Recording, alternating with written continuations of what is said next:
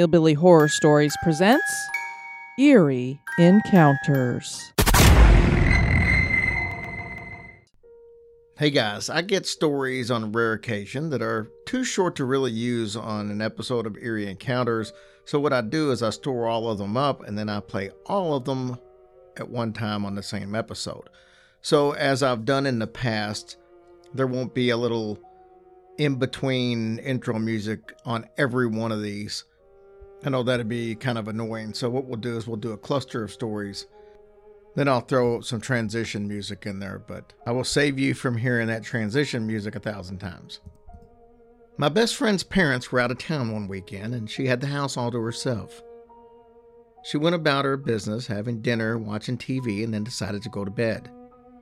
She was lying in her bed with her back to her closet when she heard the door open. She somehow pretended to be asleep.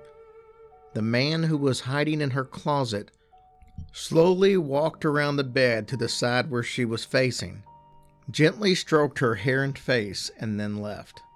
She immediately called her boyfriend to ask him to come over, then called her parents and then the police. Long story short, this man had been getting into their home via a doggy door. They didn't have a dog and they didn't bother to secure it. And he'd been living in a tent in the forestry area behind their home for months to creep on her. They found a ton of surveillance footage of her sleeping and pieces of her clothes and stuff. This happened in Alabama in the mid-2000s. This story was sent from Shayla in Alabama. A guy I was good friends with had a party one night and called me to invite me over. It was me and my wife's first day off together in quite a while, and our daughter was only 2 years old. I mentioned it to my wife, and my daughter said, "No, don't go, Daddy." And of course, I can't resist that, so I stayed home, and we all had a good night. My friend, however, had the worst night of his life. His party was going good and everything was fine, even though there was a friend of a friend there who no one really knew. It turns out the stranger had been smoking PCP and decided to start killing people. He took a butcher knife and slashed 3 people's throats. My friend's wife threw their kids out of a 2-story window and jumped out herself, took them to the woods and called the police. All 3 people died. The police found the guy walking down the side of the road covered in blood and incoherent. He had no idea what he had just done. That story was sent anonymously. I want to tell you the story of who we will call HG.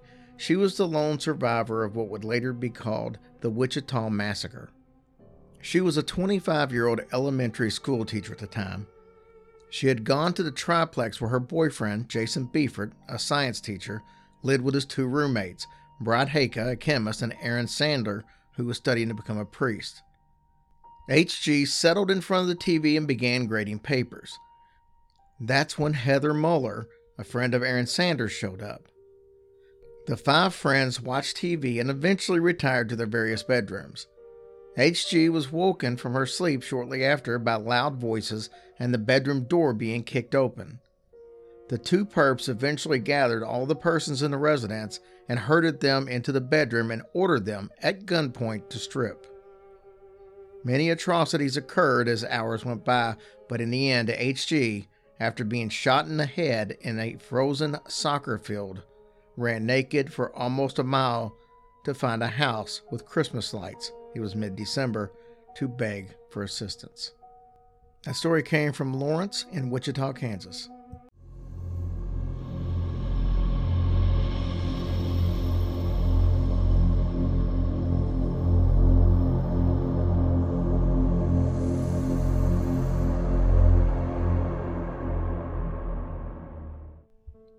I remember reading ages ago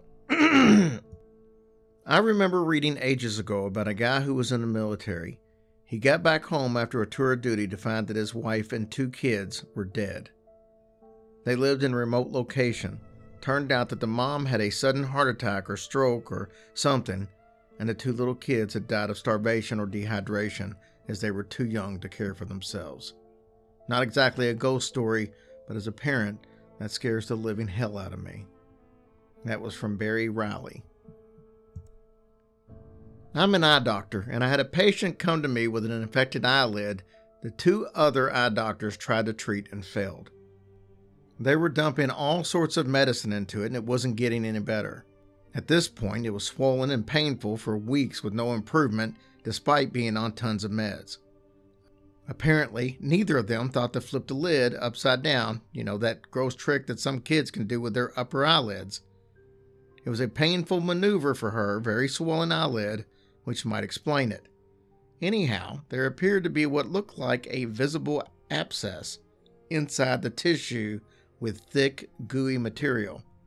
I thought I'd give it a nudge and saw it move. This wasn't an abscess, it was something else. I managed to remove it quite easily in one whole piece. It was a fly larva. The patient told me that she had a bug hit her in the eye a few days before she got this quote-unquote infection. I removed the larva, and within 2 days the wound closed and she was 100% recovered on basic antibiotic eye drops. Yes, I do have the photos from this case for those interested. That story was sent anonymously. I don't know if you've ever heard the story about Raina Marroquin, so I thought I would share it with you. She was a young lady who had an affair with her boss in the 1960s and got pregnant. After threatening to tell her boss's wife, she was killed by her boss, who then put her body in an industrial barrel. He hid the barrel in his house for years, and none of the various owners ever opened it due to the weight. Finally, one guy decided to dispose of it in the 1990s, when he opened it and he saw it contained something. An investigation traced the barrel and the girl back to the man, who then killed himself before police could come arrest him after confirming he was the father of the unborn baby via DNA. The lady's mother was in her late 80s when she was told her missing daughter was finally found. She claims that she had been having dreams about her daughter being inside a metal container for years after she had gone missing. That story is from Dawn Amber.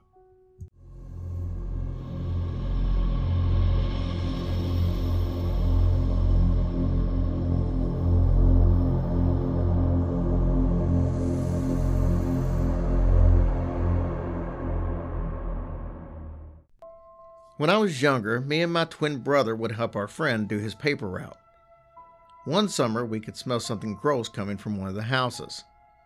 We all didn't think anything of it until about 3 days later, when the smell was reaching down the driveway.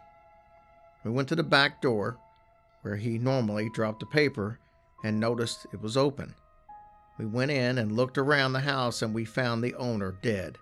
He had died of a heart attack, and his cats were eating him. That story came from Darth Trafford. My maternal grandfather, in the days before there was hot water on tap, put a big pot on to boil before leaving for work for his wife and kids to bathe with. The pot boiled over and extinguished the flame. When he returned, he found them dead of carbon monoxide poisoning.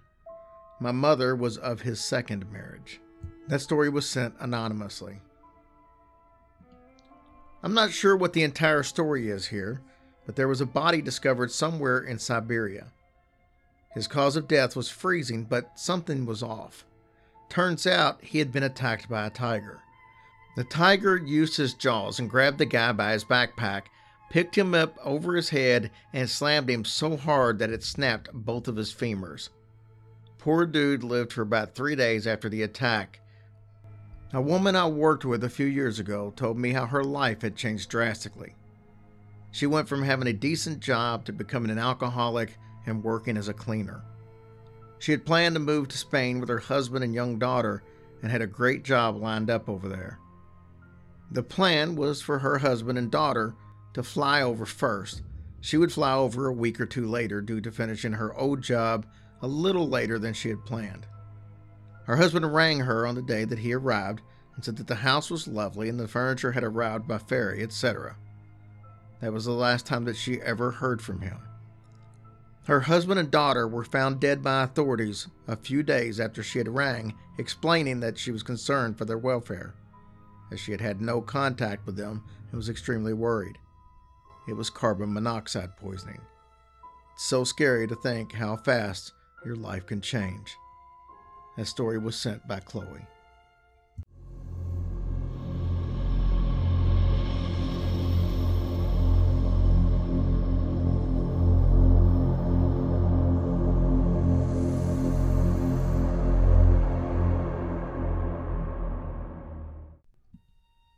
There was a guy in my hometown. He used to stalk women at the furniture store. He would watch women pick out new chairs, and then he would just linger there and drop these strange comments like, "That chair would look nice in my den." Then one night, he followed one of the women home. He sneaked into their living room and then waited for them to enter the room. He would then jump out and yell, "I knew you took my chair," and he'd scream and chase them. This happened over the course of 5 years. The local police never did anything about it because he was the sheriff's brother. Women couldn't even buy furniture by themselves. They had to start bringing chaperones. That story was sent anonymously. My name's Jenny and I live in Chicago. The story that inspired Candyman is pretty creepy. A woman in a Chicago apartment was murdered by some drug dealer who lived next door. How did he get into her apartment? Through a hole behind her bathroom cabinet. Pretty creepy. That story was sent from Jenny in Chicago. A few years ago, a dude dressed as a clown came to a camp that I went to. Apparently, he broke into the cabin that I was staying in and stole stuff from some people in the cabin. He took primarily cash and a phone that the kids had on them. I saw him there, but I was so young I didn't think much of it. Apparently, they couldn't find him because of the gloves he wore and the full body costume. All the kids had their stuff replaced, but the craziest part is that a few of us heard a scream that could not have come from a grown man, that came from the road. That dude was weird, and it was terrifying as an 11-year-old. That story came from Smokey. This isn't a scary story, but it's spooky, and it always captured my imagination. One day, a bunch of, I think there were police in training, explored some of the catacombs under Paris. A lot of them are completely unmapped.